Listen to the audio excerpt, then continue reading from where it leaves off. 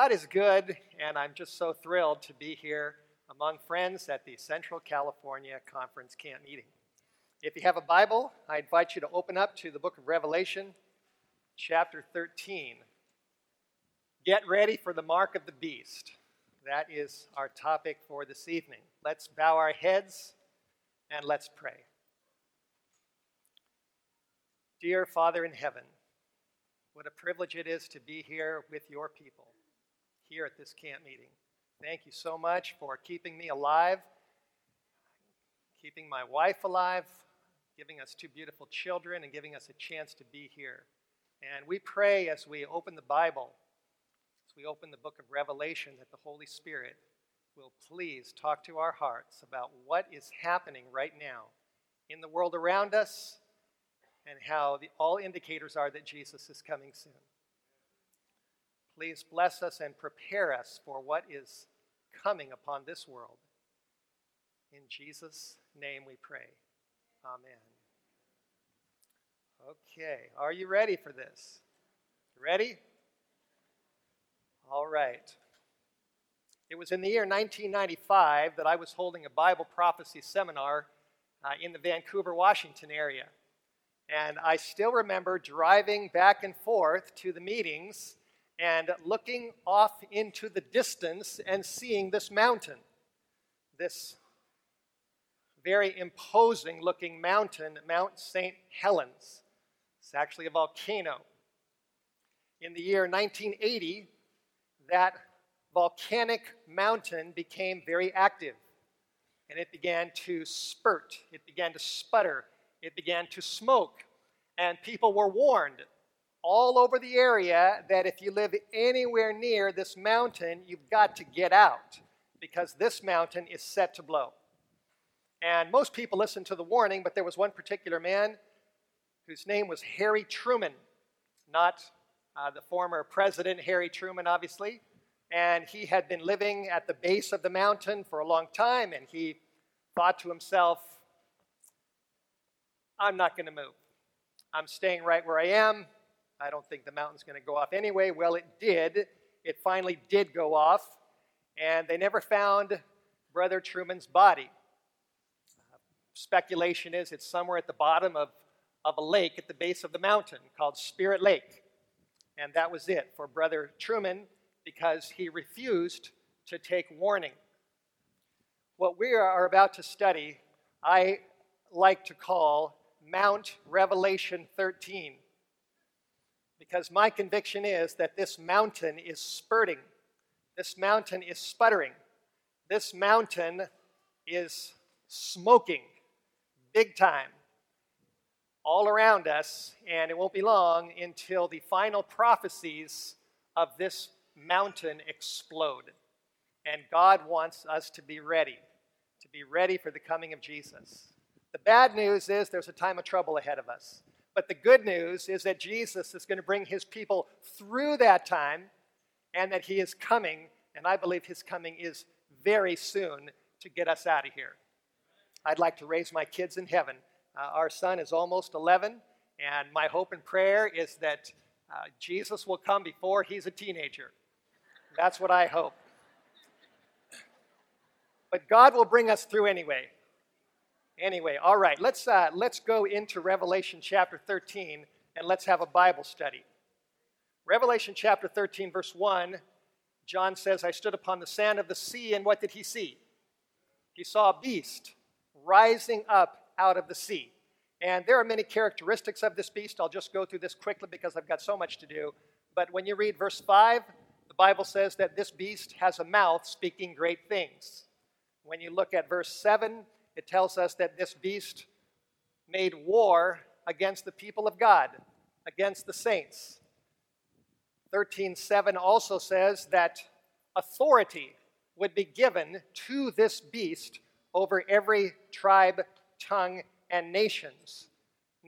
And in verse 3, it tells us that all the world would eventually wonder and be amazed at this beast. Now, I'm going to say some things this evening that are probably going to shock at least some of you. I don't know Whether there may be some of you here that are not Seventh-day Adventists, this is obviously a Seventh-day Adventist campground. There are many watching on television, and it's no doubt probably a mixed audience out there. But I am going to share with you a Seventh-day Adventist perspective on Bible prophecy, how we understand the book of Revelation, and I'm going to do it right from the Bible, and then we're going to look around and we're going to see things that are going to be very, very clear. My conviction is that we need to speak in love. We need to be as diplomatic as possible, as somebody here just recently said a couple nights ago, but we need to tell the truth. Isn't that right? The whole truth and nothing but the truth, so help us God. It is a fact of history. If you study history, here's a picture of numerous Protestant reformers, John Wesley, who founded the Methodist Church, Martin Luther, who founded the Lutheran Church, John Calvin, who founded the Presbyterian Church.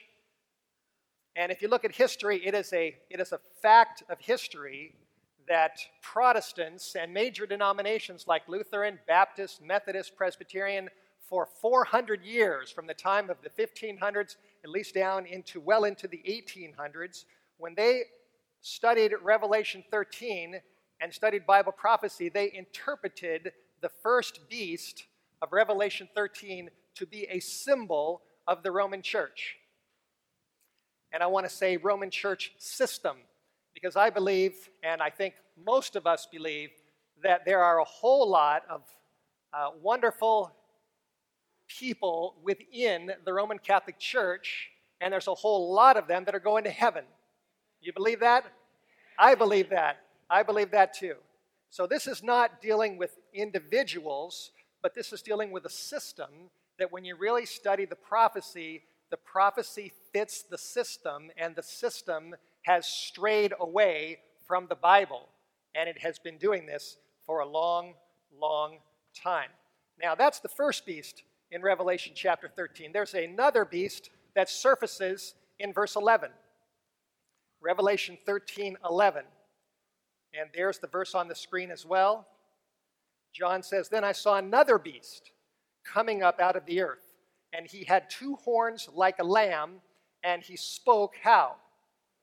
He spoke like a dragon." Right, now, if we had a lot of time, we would take a look at Daniel chapter 7. Daniel 7 describes four beasts, and in verse 23, it specifically tells us what a beast represents in prophecy. We don't have to guess, we don't have to speculate, we don't have to be like magicians pulling interpretations out of hats, but Daniel chapter 7 verse 23 says that the fourth beast is the fourth kingdom upon the earth.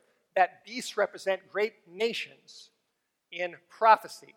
The first beast is a religio-political nation, and the second beast rising up out of the earth, and I'll just go through this quickly, and I have actually written a number of books on this, and if you'd like to get some of these, they're in the bookstore. I don't have time to go into all the details right now, but we have a little book on the first beast, the Antichrist Identified, another little book called The United States in Bible Prophecy, a pocket book that's over in the bookstore. This second beast comes out of the earth, or a wilderness area. It has two horns representing a separation or a division of power.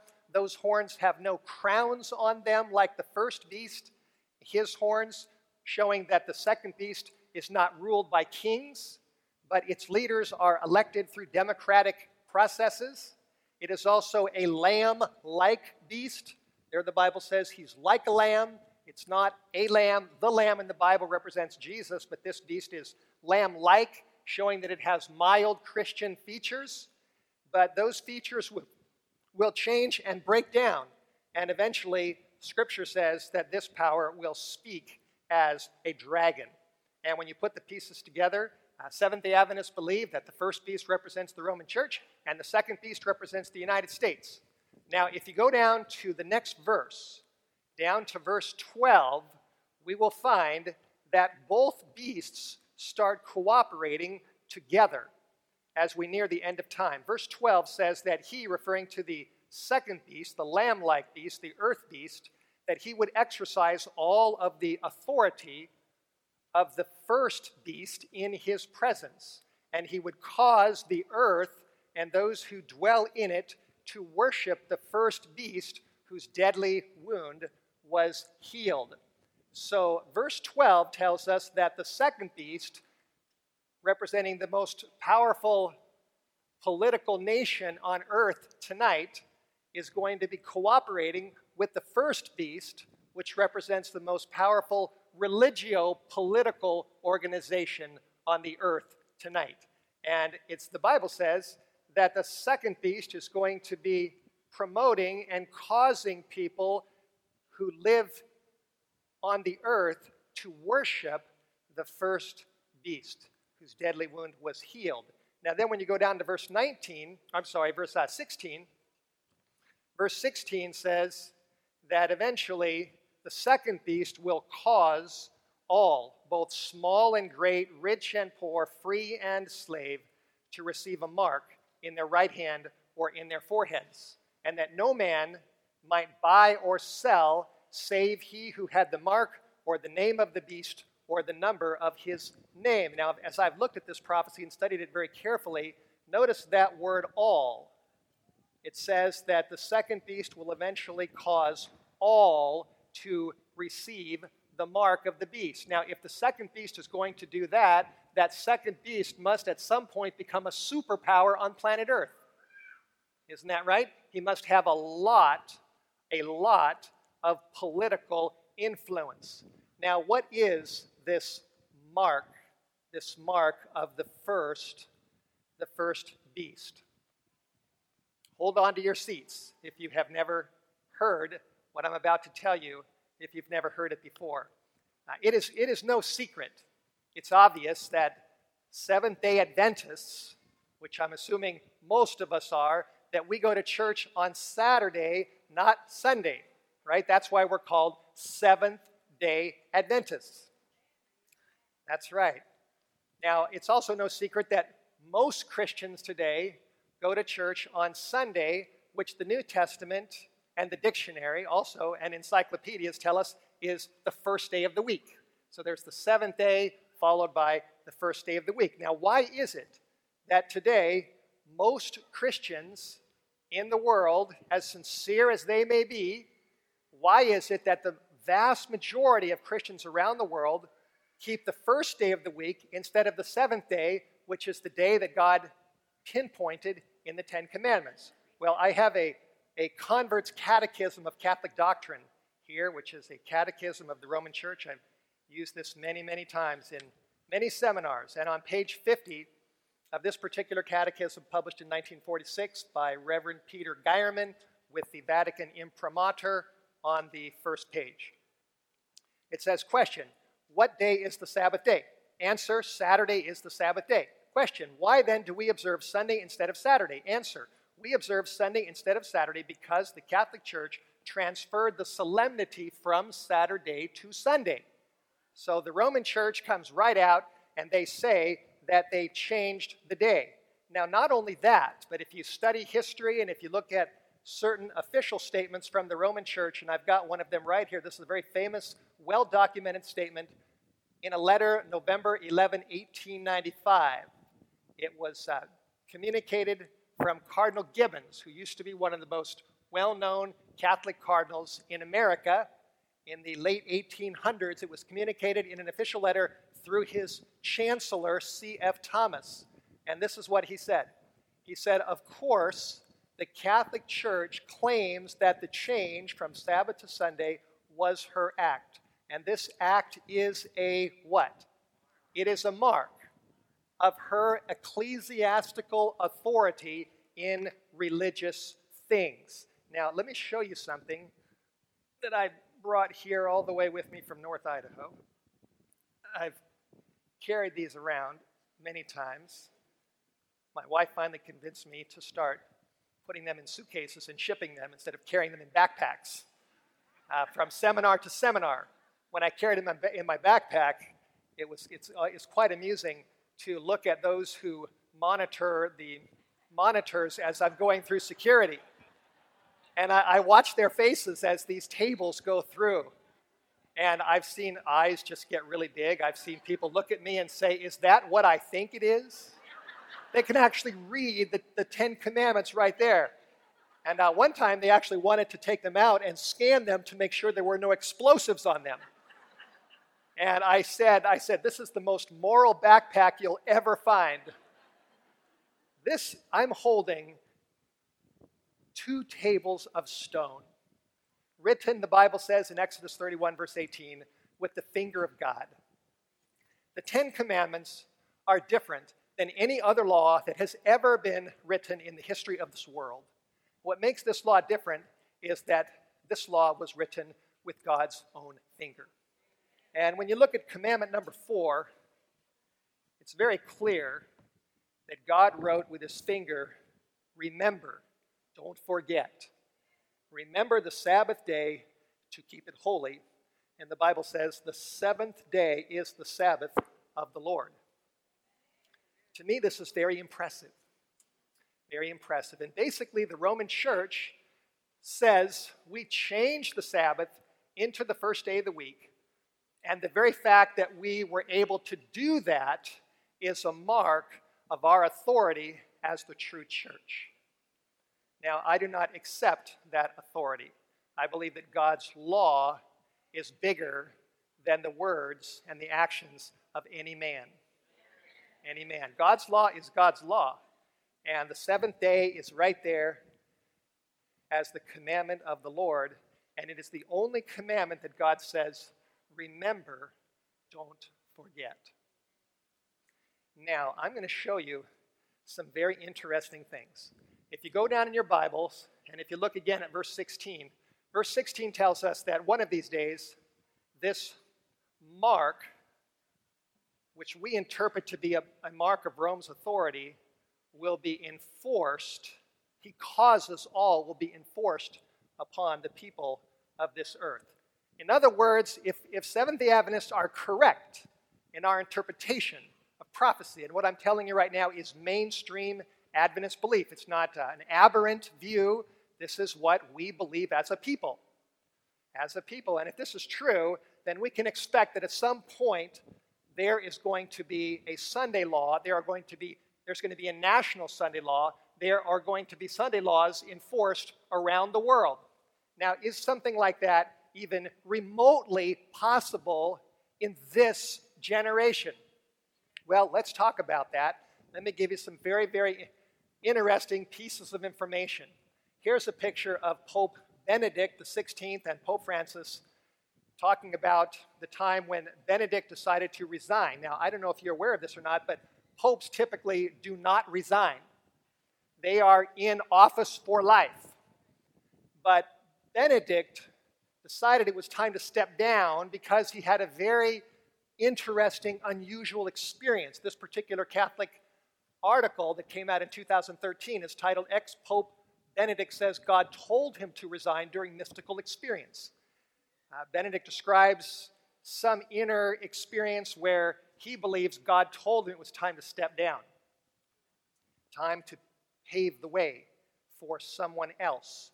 Now, the very day that he announced his resignation, which shocked the Catholic world, when Benedict came out and said, I'm going to resign, and did this publicly, believe it or not, lightning struck the Vatican twice that very night. And this is not a Photoshopped, altered picture. This is the real deal. It says the same day that Pope Benedict XVI announced his resignations, stunning the world, that picture went viral. Now, as I've thought about that, and as I continue to tell you more pieces of information, I'm not a prophet, but it sure seems to me that it's quite possible that this was a sign from above indicating that God had pushed a button in his prophetic scenario that basically said, initiate final sequence. And things began to fall into place rapidly after this happened. The very night that Pope Francis accepted the decision to become the next pope, he says here, this is another Catholic publication, article March 7, 2015. He said, on the night of my election, I also had an experience of the closeness of God that gave me a great sense of interior freedom and peace. The cardinal quoted the Pope as saying, and that sense has never left me. He had some kind of a mystical experience himself the night that he was elected Pope, And in fact, that experience was so dramatic that his sister was interviewed, and she said, "I don't recognize this guy." She doesn't even recognize the personality of her own brother. Now, here are two pictures. Here's a before and an after picture. That's what he used to look like as a cardinal, and this is what he looks like as pope. Quite significant. Now, not only that, but here's a few pieces of information. Pope Francis is the first Jesuit pope that's ever been pope. Not only that, but he is now the most popular person on planet Earth. Who gathers the biggest crowds today? It's not Barack Obama. It's not Oprah Winfrey. It's not Mick Jagger. It's not any rock star. It is Pope Francis. He has the most influential Twitter account on the planet. He is extremely popular. He has been invited by the Speaker of the House, which you probably know, to address a joint session of our Congress on September 24.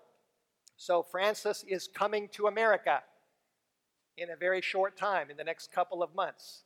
And not only that, but the very next day, he's going to address the United Nations, and the word on the street is that the gathering in New York of the United Nations that Francis will be speaking at is probably going to be the largest gathering of world leaders ever in the history of the planet. Now, all of these things are quite significant.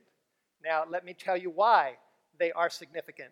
This article came out about a year ago, July 6, 2014, Associated Press, where the title of the article is called "Keeping Stores Open on Sunday is Not Beneficial for Our Society," says Pope Francis.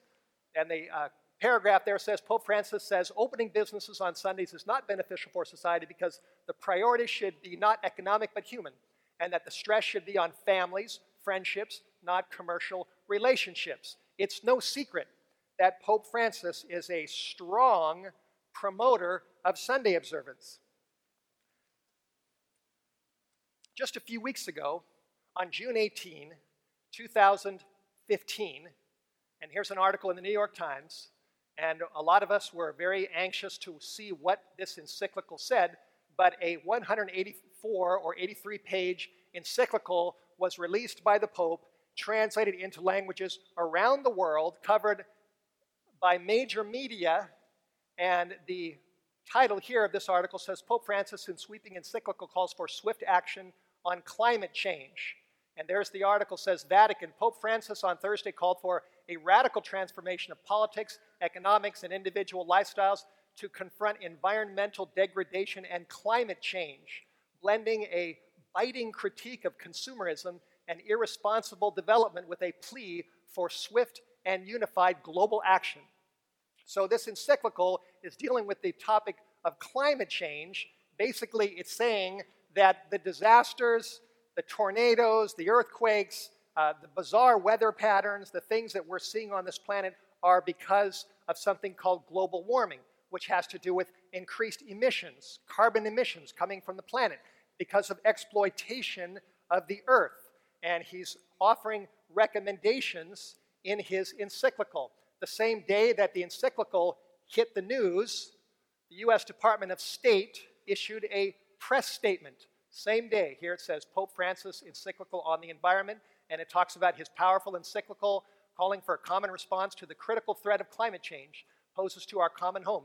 His plea for all religions to work together reflects the urgency of the challenge.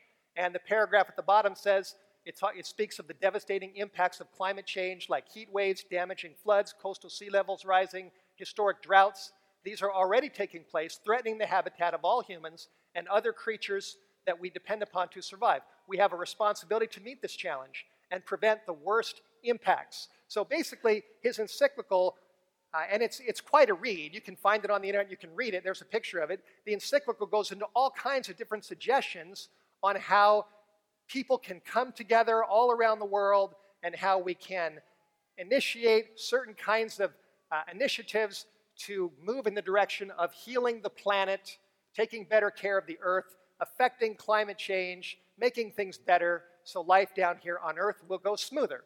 Now, we looked at this encyclical when it finally came out, and we were quite keen to find out exactly what was in there. Now, look at this.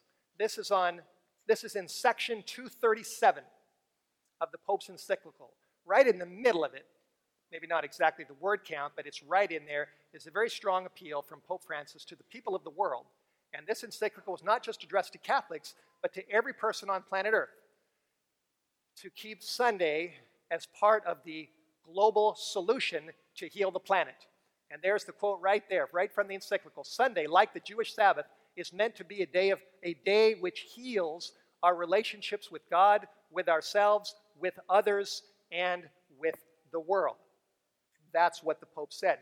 And he's basically saying this is part of what we need to do to help climate change so that the calamities that are happening increasingly on planet Earth will hopefully start decreasing.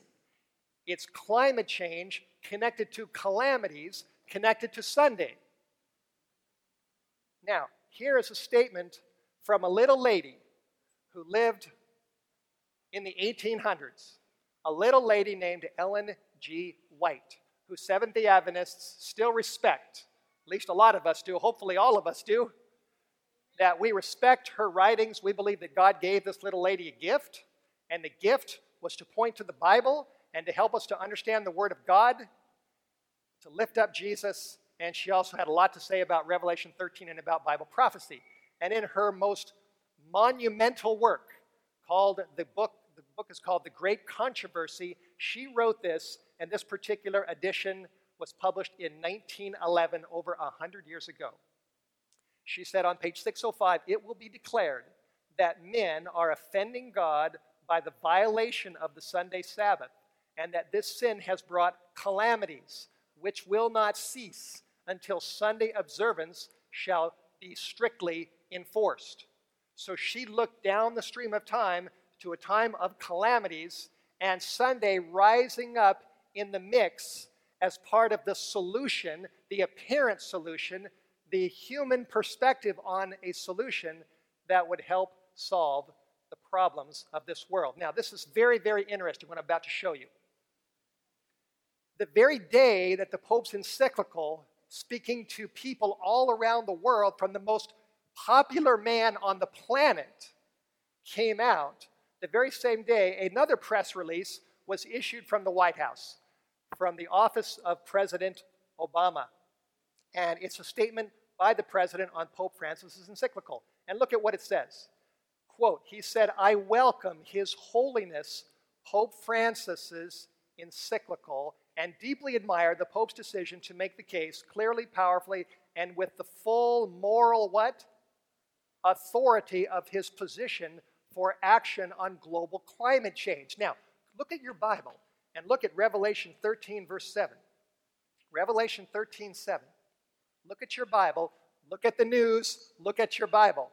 Revelation 13, verse 7 says that authority, in the New King James Bible, some Bibles say power, my Bible says authority would be given to him over every tribe, tongue, and nation. Here is President Obama referring to Pope Francis and saying, with the full moral authority of his position, I support his encyclical on climate change. Now, not only that, but when you read on, the statement says, Obama says, I believe the United States must be a what? Must be a leader in the effort of implementing the Pope's suggestions dealing with the environment and dealing with climate change. Now, brothers and sisters, that is Revelation 13 being played out right in front of our eyes. Revelation 13, verse 12 says the second beast is going to promote the first beast, and he's going to lead out in ultimately the enforcement of the mark of the first beast. And Sunday is in the encyclical that President Obama says America must lead out and help implement the Pope's suggestions. Are you following me? Yeah, wow, I heard somebody say, wow. That's right, wow. Now let me give you quite a few more wows. There's a lot of wows in all of this. Ellen White also wrote in the book Last Day Events, or this is a compilation, page 135, that foreign nations will follow the example of the United States. Though she leads out, yet the same crisis will come upon our people in all parts of the world. So she said, America is going to lead out. And President Obama said, I believe the United States must be a leader in this effort. Bingo. Prophecy and the words of the little lady who was inspired by God to point us to the prophecy and to help us to understand what is happening in the world. Here's an article from Fox News, and I could multiply these kind of articles. They're coming rapidly these days. Fox News, the title was called, Let's Make Sunday a Day of Rest for God's Sake. Here's another article that came out from The Guardian, and the title is called Slow Sunday, the Simple Solution to Global Warming.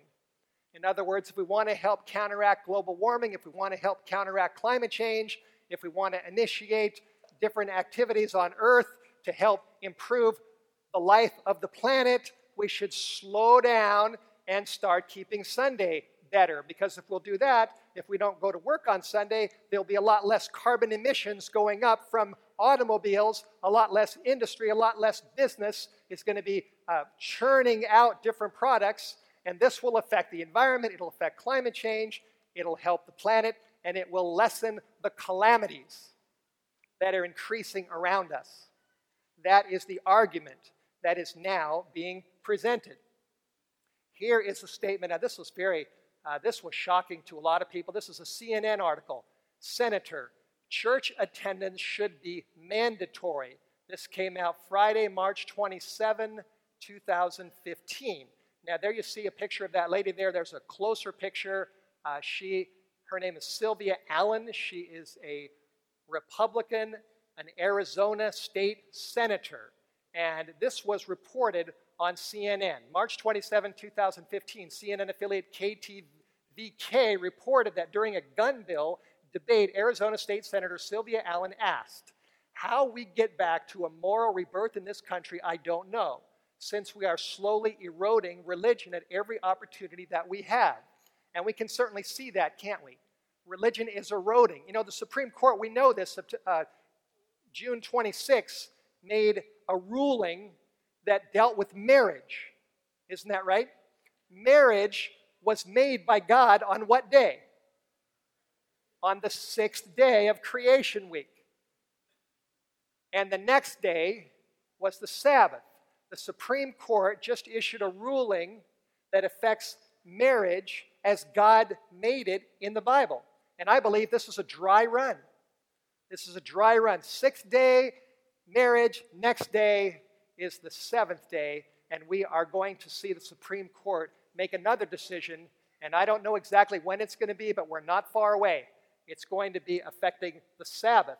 And here this lady says we should be debating, she says, probably we should be debating a bill requiring every American to attend a church of their choice on Sunday.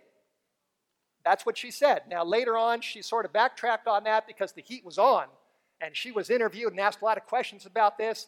But whatever she said afterwards, the reality is she said this. She said this, and the date on that is March 27, 2015.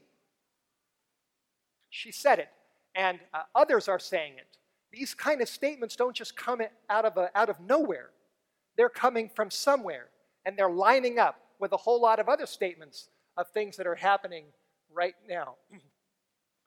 Back to the Pope's encyclical, section 206, he said that people of the earth, through lifestyle changes, can bring healthy pressure to bear on those who wield political, economic, and social power. So basically, it's a grassroots movement to try to motivate the masses to try to influence legislation so that governments will pass legislation dealing with climate change and the recommendations that are in the encyclical. In the Great Controversy, page 592, Ellen White wrote, even in free America, rulers and legislators, in order to secure public favor, will yield to the popular demand for a law enforcing Sunday observance. Ultimately, Sunday laws are not going to come from the top down. They're going to come from the bottom up. They're going to come from people who are scared as they look at the environment. They're looking at the disasters. They're looking at what's happening on planet Earth. They're listening to the man who has the most moral authority on the planet, which is Pope Francis. They're looking at the encyclical. They're looking at all these different things. And eventually, as things continue to get worse, what's going to happen is pressure will be placed upon legislators. Just like the encyclical said, and as Great Controversy says, you line them right up together and they fit like a lock and a key. You know what? The little lady was right. She was right. What she wrote fits what's in the encyclical. It's all happening right in front of our eyes. Here's an article that came out April 28, 2015 from the Lord's Day Alliance of the United States, which is an alliance of different churches and individuals that are pushing for Sunday legislation. Want to see Sunday lifted up higher and higher, and there's the title of the article, and it says Sunday as a what? Sunday as a mark of Christian unity.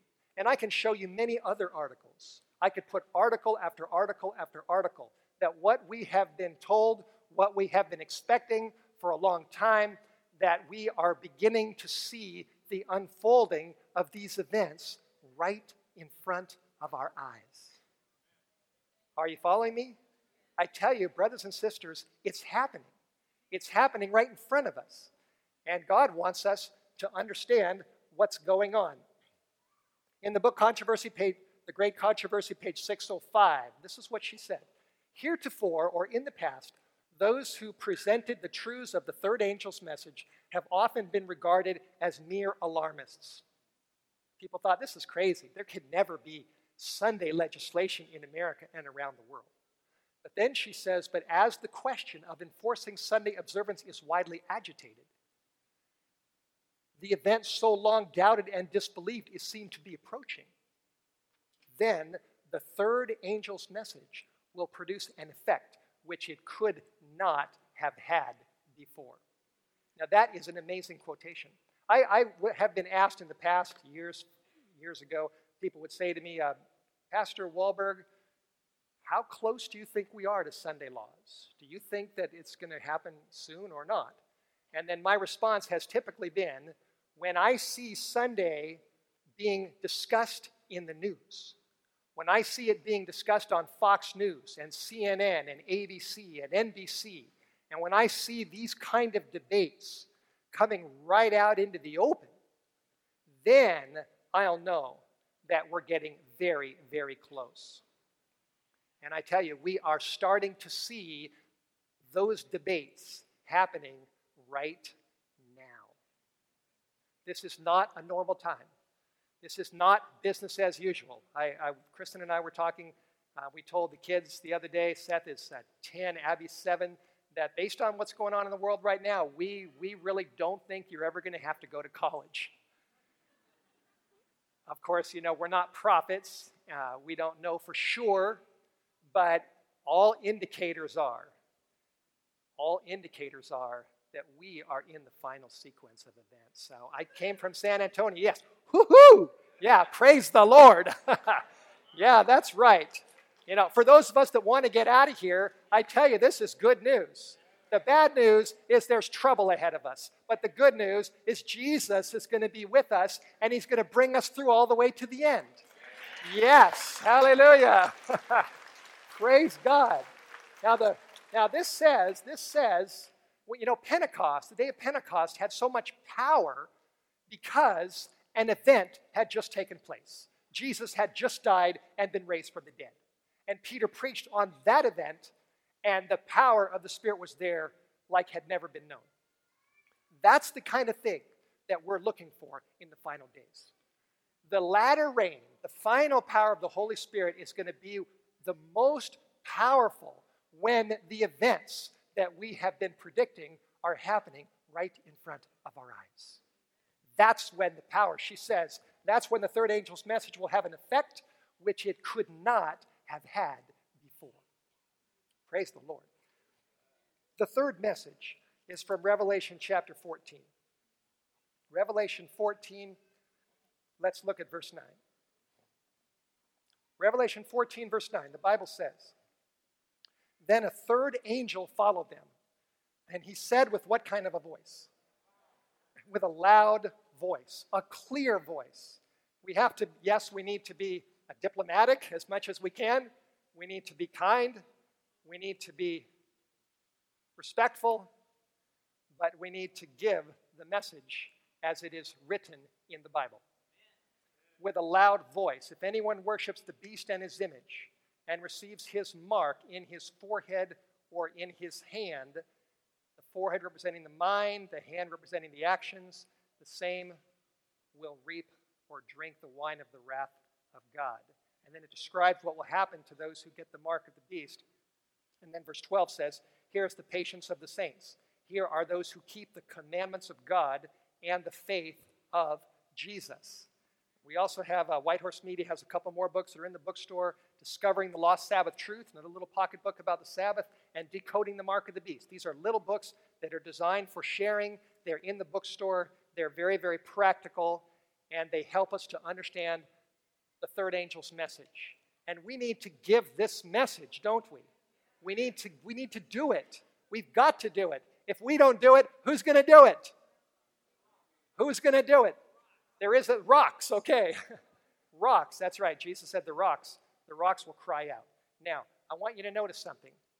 Verse 12 says, "Here are those who keep the commandments of God." As Sunday legislation gets more and more agitated, or the debates, and finally, during a time of global crisis, people listen to Pope Francis's encyclical, to his guidance, to his moral authority, apparent moral authority, and Sunday is enforced by law nationally and around the world, then what are we going to do? What do we do? What do we say? The Bible says we need to lift up the law of God. We need to lift up the commandments of God. Here are they that keep the commandments of God. And I've done a lot of thinking about this and studying about this. When you read in the New Testament where Jesus is actually quoting the Old Testament, the heart of the law of God is to love God with our whole heart, soul, mind, and strength, and to love our neighbor as ourselves. That is the kind of people that God is developing right now. He's preparing a people to love Him, to love their neighbor as themselves, whoever they are, whether they're Baptist, Adventist, Catholic, Methodist, Wiccan, Muslim, Republican, Democrat, black, white. May God help us. God loves everyone. And we need to love Pope Francis too. We really do. This coming September when he's in Philadelphia, and I'll give my plug for GLOW, they're looking for volunteers to go to Philadelphia to help pass out tracts. We should be giving out tracts. We should hand a tract to the Pope. We should pray for Pope Francis. You know that Jesus loves this man, and I think he's a man with a mission, and he would make a wonderful Seventh-day Adventist. He really would. He just needs the Holy Spirit to move him over onto the side of the Bible. And I want to say, don't write his name out of the book of life, because you don't know what's going to happen during the final hours of Earth's history. There's going to be a whole lot of things that are going to happen, and God is going to be speaking through people who give the third angel's message, who lift up the Ten Commandments, and there's just something very impressive when God says, "Remember the Sabbath day to keep it holy," which he wrote with his own finger on stone. And I hope that Pope Francis's conscience is open to this kind of conviction. We all need to be open to this kind of conviction. Now, here's something that's very, very important. To me, this is the heart of all of this. And that is this: that when you lift up God's law higher and higher and higher in the middle of the world that's falling apart because of sin, and when the Holy Spirit shows us we've broken the fourth, the third, the second, the first, the fifth through the 10th, we haven't loved God with our whole heart and we haven't loved our neighbor as ourselves, when we're convicted that we're sinners who have broken God's commandments, then, brothers and sisters, who do we need? Who do we need? Who is going to be lifted up higher and higher and higher and higher so that the world will look at him and see that he is the only hope for a world of lost sinners? It's Jesus. God lifts up his law so we can show people their sins and point them to a Savior who loves everyone, including the Pope, including me and you, all of us. God loves us all. We need to have that love in our hearts. We need to get ready for what's coming. Our ministry, White Horse Media, is very, very motivated to be developing resources where we have a little tract that we're actually going to be sending to Remnant that will be published, that can be given out all over the nation when Pope Francis is here in September. We have a DVD called Earth's Final Crisis that's in the ABC, 1 hour, very powerful, that goes through all of these major issues. We have 2 little newsletters called There Shall Be Signs and The Time Is at Hand. These newsletters are free. We have them at our booth. We have thousands of them there. We'd like to just give them away. You can take them, you can read them, you can learn all about these issues, and then you can give them to your friends. We are producing our ministry in 2 weeks. Pray for us. We're producing a 5-part television series which is called Getting Ready for the Sunday Law Crisis. And it'll be available as soon as we can get it done, so we can provide simple, practical resources to help people to know what's happening, what the Bible says, to understand the 10 Commandments, and ultimately to realize that Jesus is our only hope. Some time ago, something really, really convicted me. And I realized that the finger that wrote the law on stone, that finger was on a hand that was nailed to a cross for me. And I believe that grace and the cross and mercy and the love of our Creator hanging on a tree, that is what's going to break down people's hearts. It's going to melt them. They're going to see Jesus. They're going to see his cross. They're going to see his love. And then they're going to have to make a choice. Do we want Jesus or do we want the beast? Do we want the Bible or do we want the traditions of men? And God wants us to preach this message with a loud voice in these final hours of human history. I believe this with all my heart, and I'm thrilled that I have a chance to be here tonight and to share these simple, basic, powerful truths with you. Now, I also want to show you another quote. I've got a little bit of time left here. Take a look at this.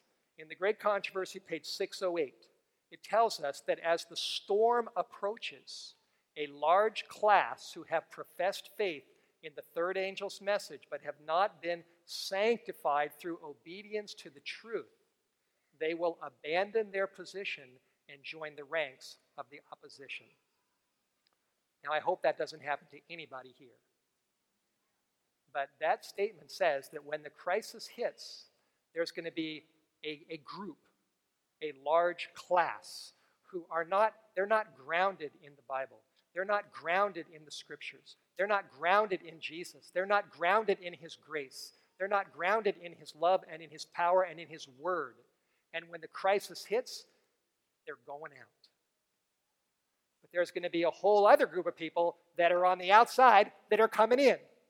And those that stay in and have the Holy Spirit give the message to those who are out there, and those who are outside come in. Some who are in go out. Many who are out come in. And those who come in and those who stay in together, they go through. Hallelujah.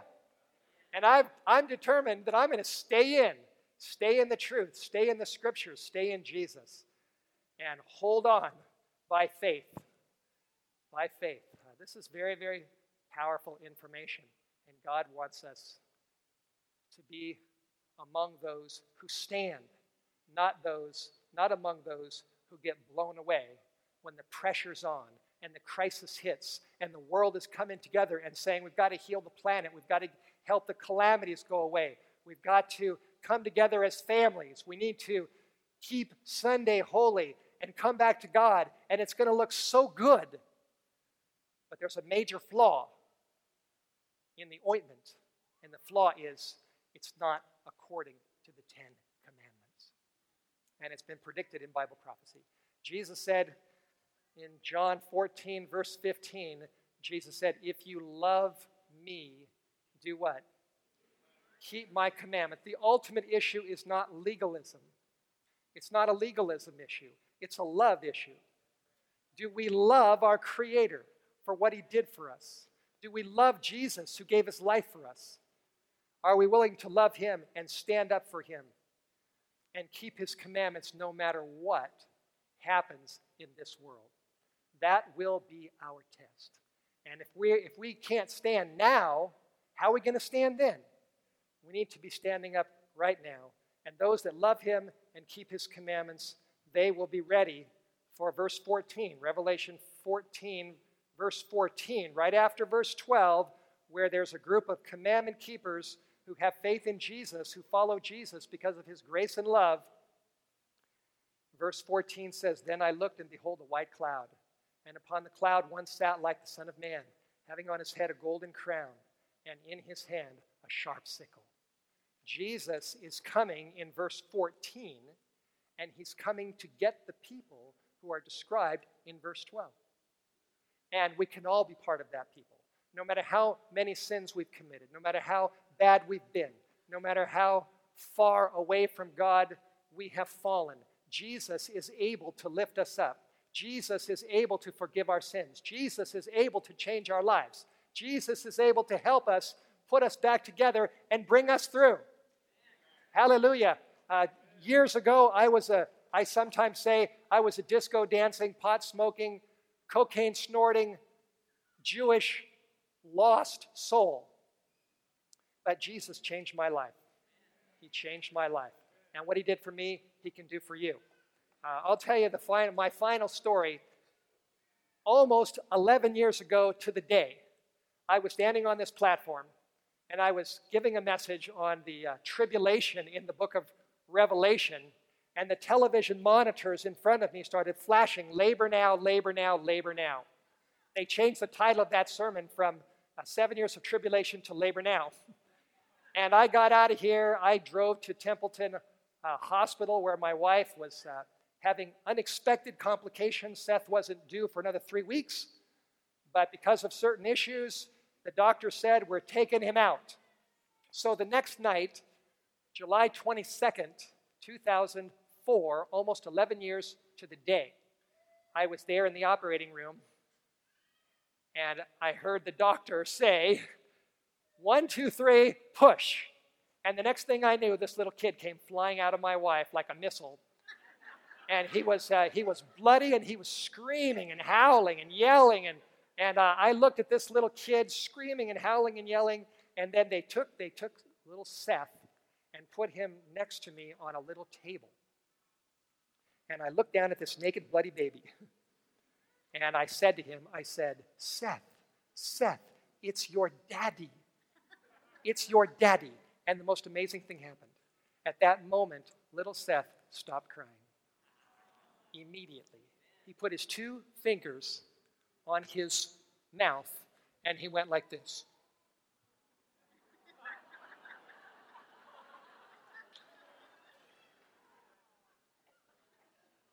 He was looking for Daddy. And I tell you, that moment, it changed my life. I fell in love with that little kid, and I love him to this day. Right now, I think he's in the junior tent. He'll be 11 in 2 days. And I thought about that afterwards. I thought, why did Seth stop crying? Why did he stop crying? And I'll tell you why. Because he knew Daddy's voice. He knew my voice. And so I plead with you, as you have heard this message, you've heard the Bible, you've heard the prophecy, you've heard the word of the Lord Jesus Christ, do you hear your Father's voice? He's talking to you. He loves you. Brothers and sisters, we're almost home. Hallelujah. Jesus is getting ready to come. Prophecy is being fulfilled right in front of our eyes. Listen to that voice. He's talking to your heart. He loves you. He wants you. He wants you. He wants me. He wants my kids. He wants my wife. He wants Seth. He wants Abby. He wants my parents. He wants you. Jesus is getting a people ready for heaven. Let's listen to his voice. Let's give him our hearts. Give him our lives.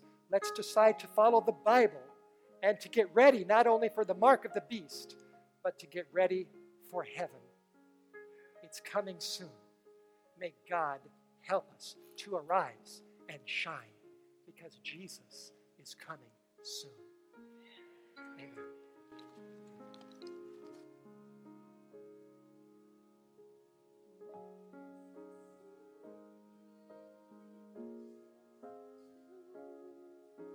Words from this holy book, a promise caught my attention, a promise from Jesus. It's all about Jesus Christ, revelation of Jesus Christ.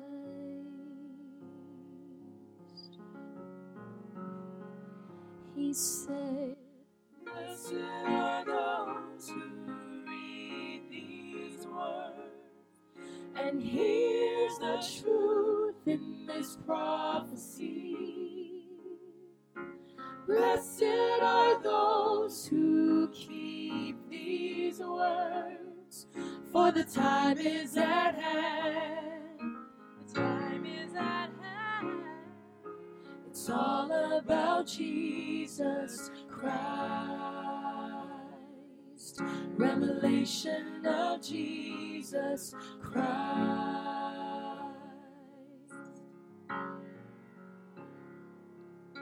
Behold, he is coming quickly, and because of his great love for us, will you be ready? Won't you get ready? Learn of him, love him. It's all about Jesus Christ, revelation of Jesus Christ.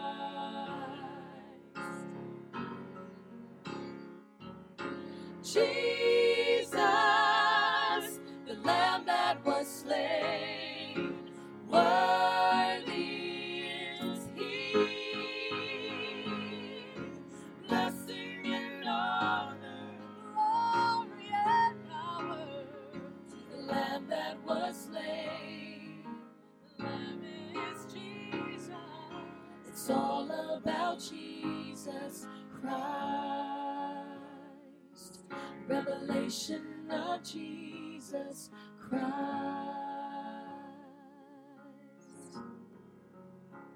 He said, blessed are those who read these words and hears the truth in this prophecy.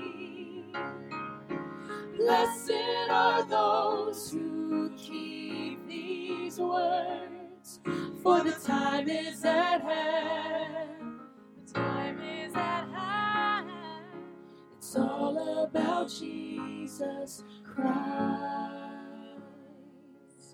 It's all about Jesus Christ. Revelation of Jesus Christ.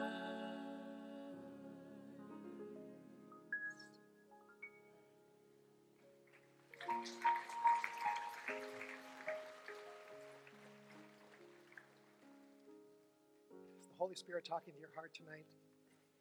He's been talking to my heart.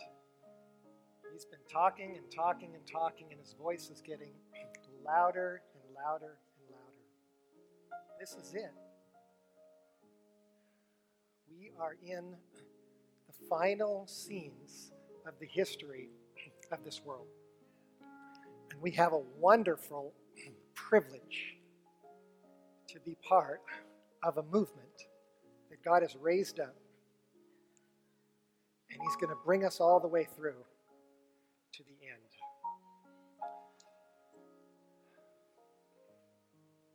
Let's bow our heads.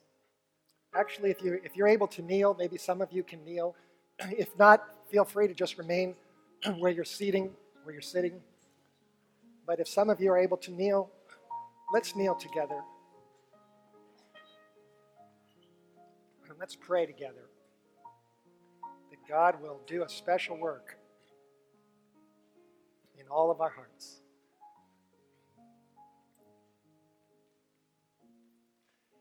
Dear Father in heaven, dear God, thank you so much for showing us what's happening around us, for giving us a Bible.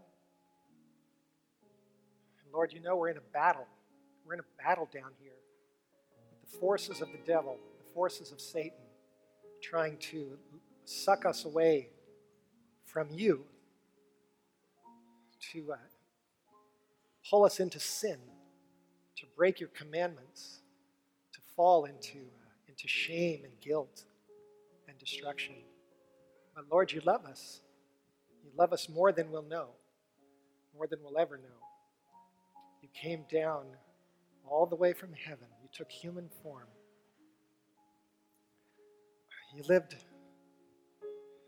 were born as a tiny baby with little hands and feet. You grew up and you lived a perfect, loving, holy life. And in Gethsemane and on the cross, you agonized and you took the sin of the whole world and you paid the price. You paid the price and you rose. Then you rose from the dead. Hallelujah. Lord, now you're up in heaven and you're getting ready to come back.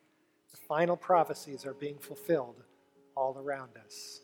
Lord, open our eyes so we can see, open our hearts so we can feel. Forgive us, Jesus. Forgive us for not following you more closely, for going with the ways of the world so many times, for doing wrong. Lord, we give our lives to you. Forgive us. Change our hearts. Write your law of love inside of our hearts and raise us up. Raise us up to stand for you and to give your message in these last days. Lord, get us ready for heaven. Get us ready to be with you forever. We pray in Jesus' holy name. Amen. We hope you enjoyed today's broadcast with Steve Wohlberg. We feel privileged to be a part of God's commission to share the gospel message with the world. You too can be a part of our gospel outreach team by supporting broadcasts just like these with your financial gifts. We strive to be careful with every dollar that we receive, knowing these donations are sacred gifts to build up God's kingdom of grace and salvation. To find other great resources or to donate online, go to whitehorsemedia.com, or you can call us at 1-800-78-BIBLE. That's 1-800-782-4253. You can follow us on Twitter at Whitehorse7 or on Facebook at facebook.com/Steve Wohlberg. That's Steve, Wohlberg. If you prefer to contact us by mail, write to Whitehorse Media, P.O. Box 1139, Newport, Washington 99156. Thanks for your support, and may God bless your day.